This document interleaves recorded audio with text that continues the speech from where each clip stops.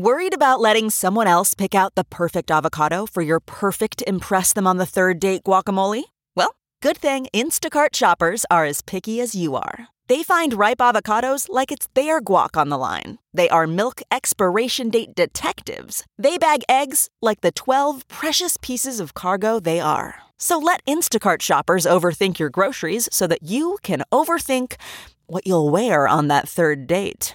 Download the Instacart app today to get free delivery on your first 3 orders, while supplies last. Minimum $10 per order. Additional terms apply.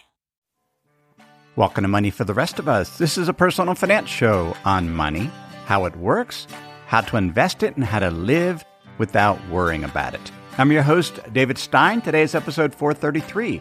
It's titled, What if the U.S. Defaults on Its Debt? Here's why it won't. This week, Treasury Secretary Janet Yellen reinforced her warning that the U.S. risks running out of cash as early as June 1st, unless Congress raises the debt ceiling, the amount of money that the U.S. Treasury is allowed to borrow in order to meet the U.S. government's obligations. The Congressional Budget Office this week warned there is significant risk that the U.S. government would be unable to pay all of its obligations within the first 2 weeks of June, unless the debt ceiling is raised. If the debt ceiling isn't raised and the U.S. defaults on its debt, Mark Zandi, chief economist at Moody's, said it would be a lethal combination. You can see how this thing could really metastasize and take down the entire financial system, which would ultimately take out the economy. If you look at other predictions of what could occur if the U.S. government defaults on its debt because Congress didn't raise the debt ceiling, the stock market could crash anywhere from 20% to 45%, according to some predictions. Interest rates would spike. Potentially, we would see mortgage rates for home purchases in the U.S. exceed 8%. There are securities that depend on U.S. Treasuries. Repurchase agreements, for example.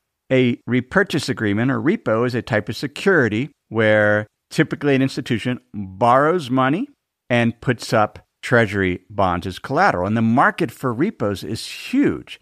And if that collateral suddenly isn't worth what was thought, because usually the collateral is U.S. government bonds, then there's potential repercussions throughout the financial system, throughout what's known as the shadow banking system, which are institutions that perform bank-like functions but aren't registered as banks.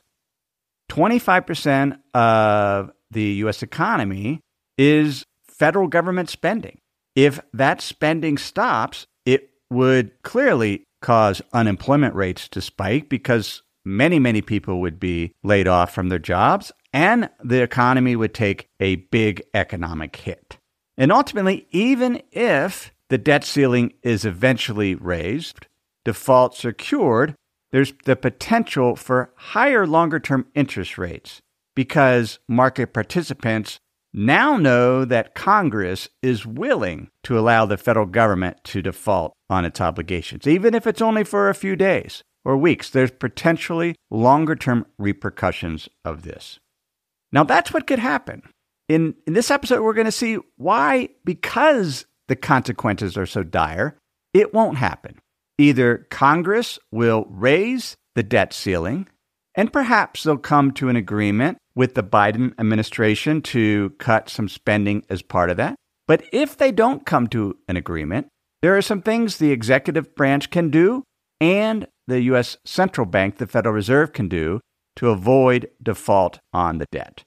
The U.S. Constitution grants Congress the power to borrow money. It comes from Article 1, Section 9, Clause 7, which says no money shall be drawn from the Treasury but in consequence of appropriations made by law. So the U.S. Treasury, the executive branch, can only spend money that's been authorized by Congress as part of laws. Article 1, Section 9, Clause 7 says, the Congress shall have power to lay and collect taxes, duties, imports, and excises to pay the debts and provide for the common defense and general welfare of the United States. It's the Congress that has the power to incur debt and pay debt. Initially, Congress would approve every single bond issuance that the U.S. government did. They first established a debt ceiling that allowed the executive branch to borrow money up to a certain limit in 1917 as part of funding World War I. And then that flexibility was expanded even more in the early 1930s.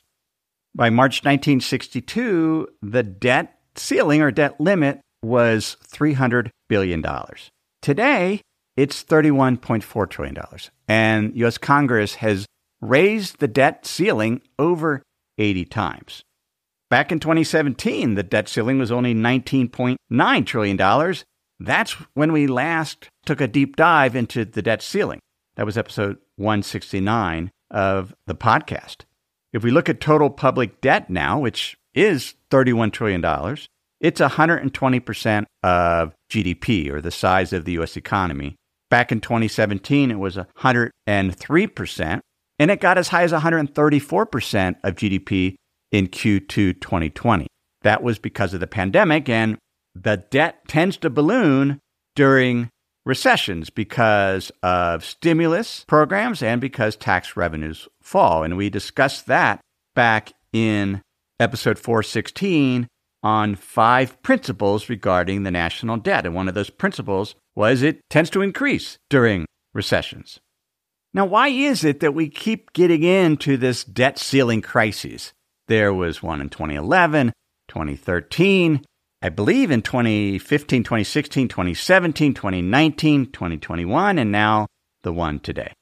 Well, it really starts from the Budget and Impoundment Control Act of 1974. And it was that act that established additional congressional budget committees, in addition to existing committees such as the Appropriation, Ways and Means, and Finance committees. The budget is set by these committees, and it is not a smooth process. The government has shut down 22 times because it has been unable to pass a budget. The federal government and Congress have only agreed on a budget prior to the start of the fiscal year 4 times since 1974. Most of the time, Congress is passing what are known as continuing resolutions to keep the government operating on a short-term basis. Here's the thing, though, because it's the committees that are very much involved in setting the budget, there are members of Congress that aren't part of those congressional budget committees, and the debt ceiling is what gives them the leverage to try to put forth their spending plans and spending restrictions. And so it's sort of a free-for-all for all of Congress. These debt ceiling debates allows non-committee members that aren't part of the budget process to have some influence on what the government spends its money on. Treasury Secretary Janet Yellen has said that the government could run out of money by June 1st. The actual date is unknown. It's called the X date. And the reason why is because the government's receiving money in and it's paying money, but it's not like every month the same amount of money comes in, nor the same amount of money goes out. And the Treasury doesn't necessarily control what is spent in a given month because there's independent agencies or other government agencies that are spending money. And so that timing of when the government will run out of funds is not clear. So it's just sort of an estimate, which is a risk then of potential default because they don't actually know exactly when the money will run out. The U.S. Treasury has been implementing what are called extraordinary measures to pay the government's bills even though the debt ceiling has been reached. And it can suspend some investments or some payments, such as to the Civil Service Retirement and Disability Fund. It suspends payments to the G Fund, which is the bond fund for the federal employees' retirement system. The Treasury will always make that up, but there's some accounting maneuvers that can be done in order to keep the government operating even though it has reached its authorized limit of borrowing. Because of all the uncertainty, that the Government Accountability Office has pointed out that these debt limit episodes are extremely stressful on Treasury staff. If you've ever been in a situation where you don't have enough money and you owe money and you're trying to figure out who to pay, when you'll be able to make the payment, or whether you'll run out of money, it is incredibly stressful. Now, given we're only days away from the U.S. government potentially running out of money, defaulting on its debt, shutting down the government because there is no money, which makes up 25% of the economy, the stock market's been fairly placid. Even the bond market hasn't been overly worried. In 2011, when the U.S. government got within days of its X date, the U.S. stock market fell about 20%. It eventually recovered later that year. But if we look at what's going on, the stock market hasn't really sold off. We have seen higher yields on those Treasury bills that are due around early June to mid-June. The difference, for example, if we look at 4-week Treasury bill yields, they're at 5.6% compared to 8-week Treasury bills. Their yields are 4.9%. So there's a little bit, let's say 0.5% additional compensation in Treasury bills to protect against the potential for default. If we look at credit default swaps, which are derivative securities that will pay out if the government defaults, they've reached an all-time high. But even at the level they are, that it's not extreme. The U.S. government has never officially defaulted on its debt. It did default a little bit by accident in 1979. Congress had raised the debt limit at the very last minute, but there was so much demand to redeem treasuries that there was a word processing error in sending out checks, and some of the checks didn't get sent out on time. So it's sort of a technical default, but not an official default.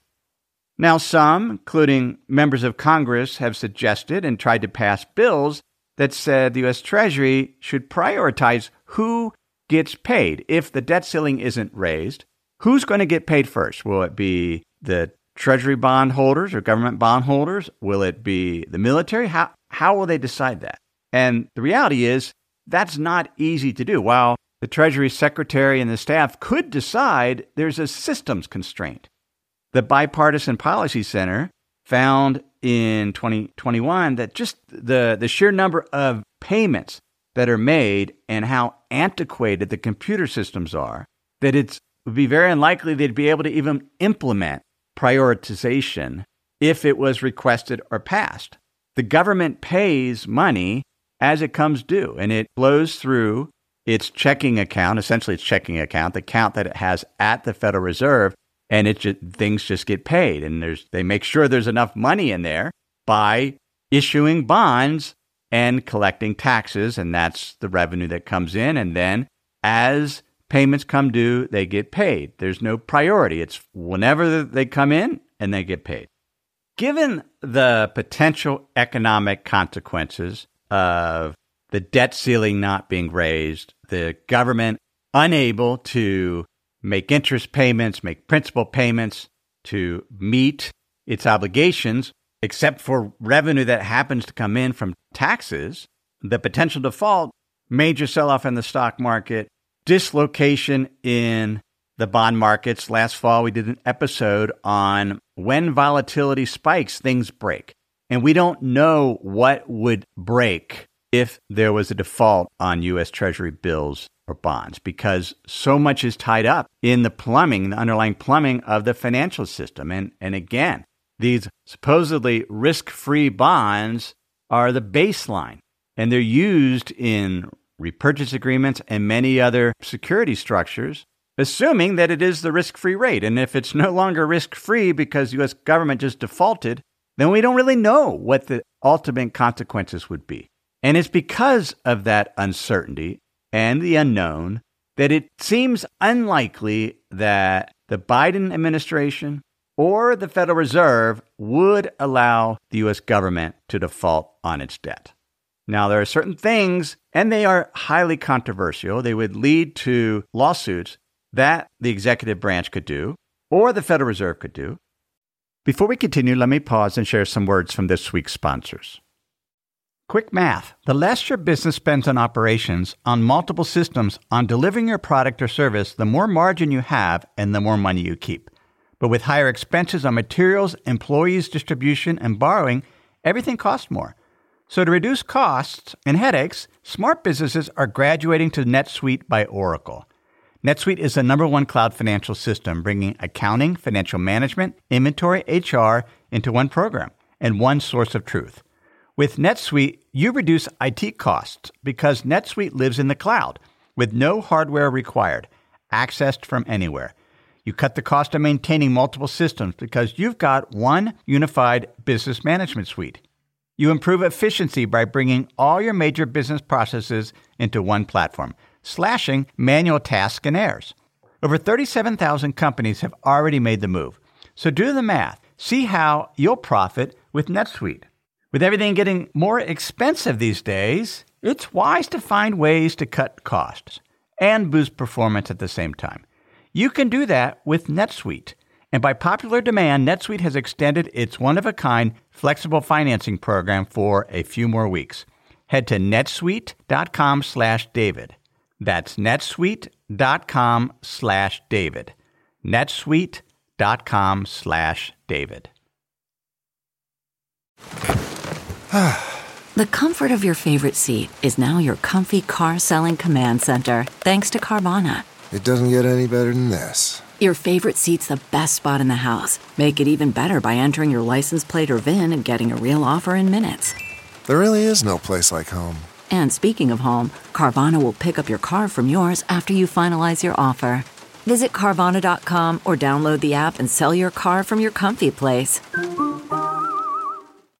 The first thing is to invoke the 14th Amendment. Section 4 of the 14th Amendment says that the validity of the U.S. government's public debt shall not be questioned.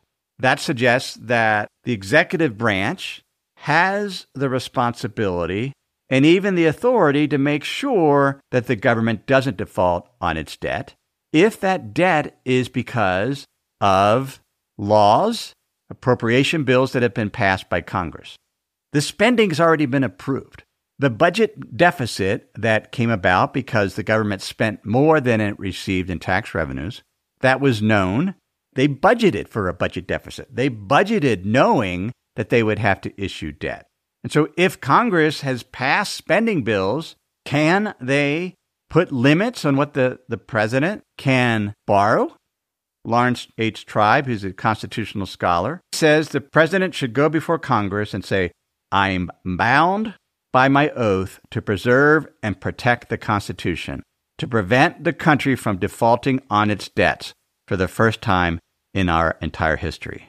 My duty faithfully to execute the laws extends to all the spending laws Congress has enacted, laws that bind whoever sits in this office, laws that Congress enacted without worrying about the statute capping the amount we could borrow.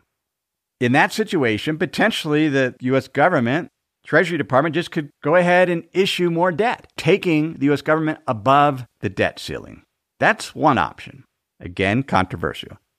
Another option is something we discussed in a Plus episode back in January, what's known as the $1 trillion coin. This is an idea by Rowan Gray, who's a law professor at Willamette University. He points out that Congress has given the U.S. Mint, which is under the executive branch, the ability to make coins. Now, typically we're thinking quarters, nickels, and pennies. But there is no denomination amount that the act that gives the U.S. Mint the authority to coin money. It doesn't say how much, and it doesn't say what kind of coin.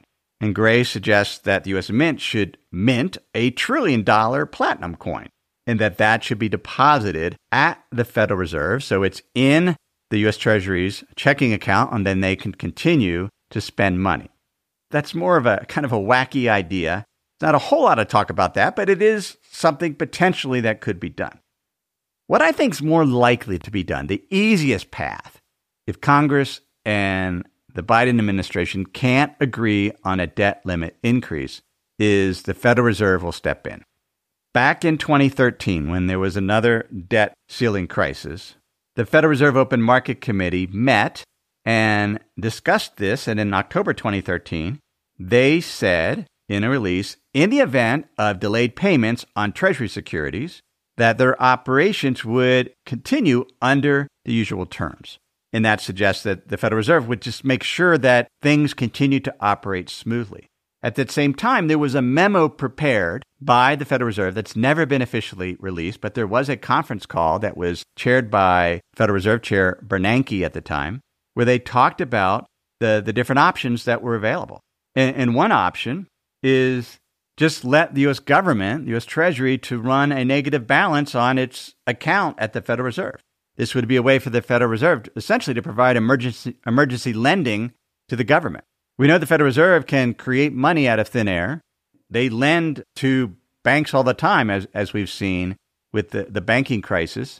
They're lending to banks now billions of dollars in order to fund exiting deposits using government bonds as collateral, which potentially are at risk. But the Federal Reserve can create money to buy bonds.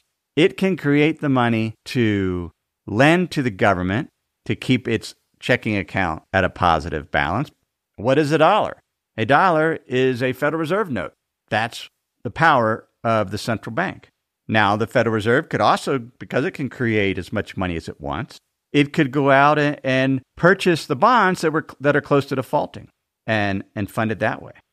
Jerome Powell, who was part of that discussion, he wasn't the Federal Reserve Chair at the time, said there would be huge institutional risk if the Federal Reserve sort of stepped in.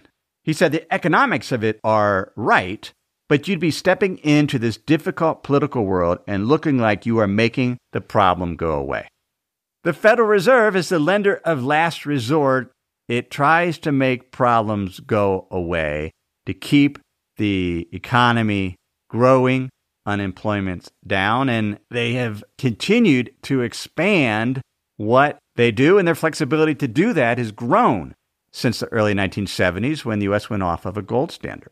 Now, there were a number of policymakers at that meeting, such as future Fed Chair Janet Yellen and the current New York Fed Chair John Williams, and they pointed out that the Federal Reserve would need to do something even though it's repugnant. Like, they don't want to.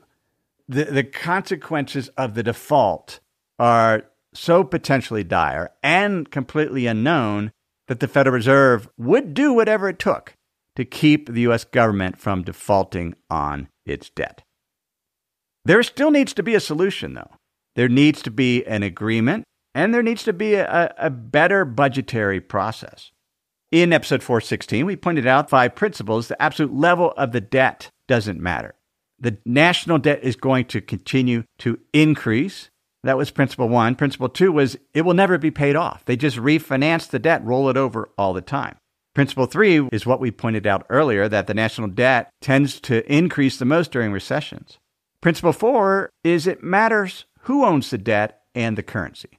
Because the U.S. government debt is denominated in U.S. dollars, that's what gives the Federal Reserve the power, the ability, not necessarily the authority, but the ability to make sure the U.S. doesn't default on its debt because it could create the money to give to the government to keep it from defaulting.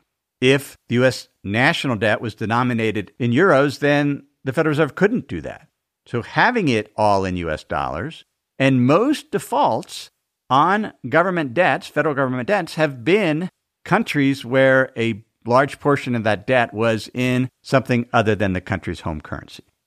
The most important principle, though, is that the interest rate on that debt needs to be lower than the rate of economic growth. And so if the economy is growing at 5% nominal and the interest rate on average across the debt balance is 3%, then over time, the debt balance doesn't get larger as a percent of the economy. So it becomes more sustainable unless the government runs huge budget deficits during non-recessionary times, and then they spike even greater, and that's what we've seen in the last few years.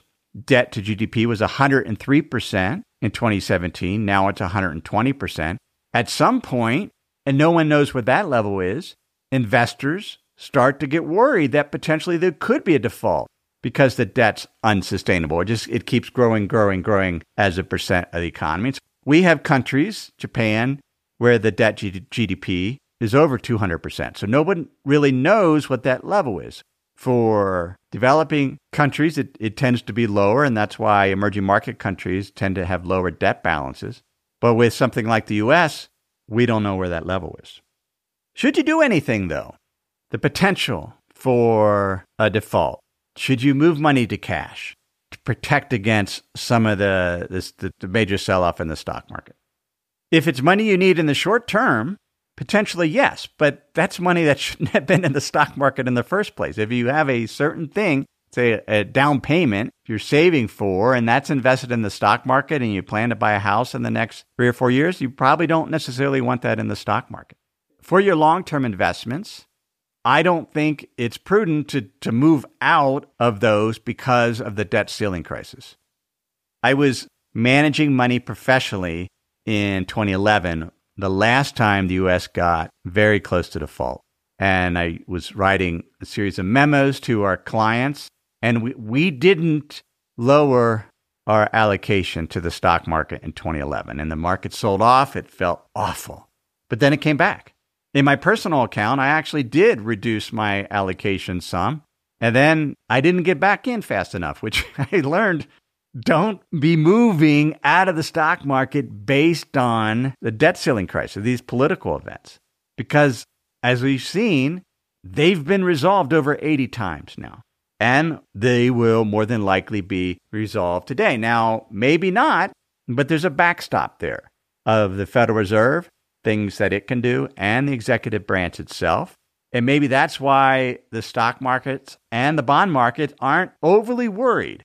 Or maybe they're just complacent, knowing that over 80 times, there's at least been a short-term extension, debt ceiling raised for a little bit, and then Congress and the executive branch can continue working on creating more sustainable budgets, be more fiscally sound. I think that's an important thing. The government can't spend unlimited amounts. There are consequences to that, and we're seeing those consequences today with the huge amount of stimulus that was put in place as part of the pandemic, combined with the Federal Reserve purchasing bonds, quantitative easing, effectively monetizing that debt, increasing the money supply by 30%. That's a main driver of inflation. And while the government can spend as much as it wants, the private sector, there's capacity constraints to be able to produce goods and services. So it isn't an issue of being able to spend as much as you want if you don't have the ability to produce the goods and services that are bought with those funds.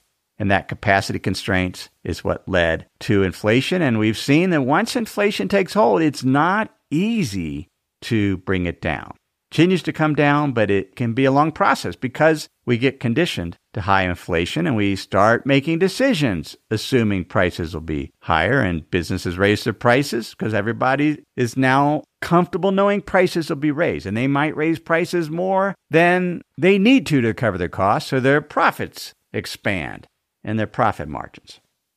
Bottom line is, I don't anticipate that the U.S. government will default on its debt. There are backstops in place.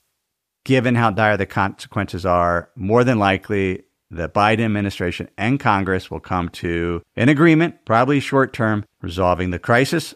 That's episode 433. Thanks for listening. I have thoroughly enjoyed teaching you about investing on this podcast for almost 9 years now. But some topics are just better explained in writing or with a chart. That's why we have a weekly email newsletter, The Insider's Guide.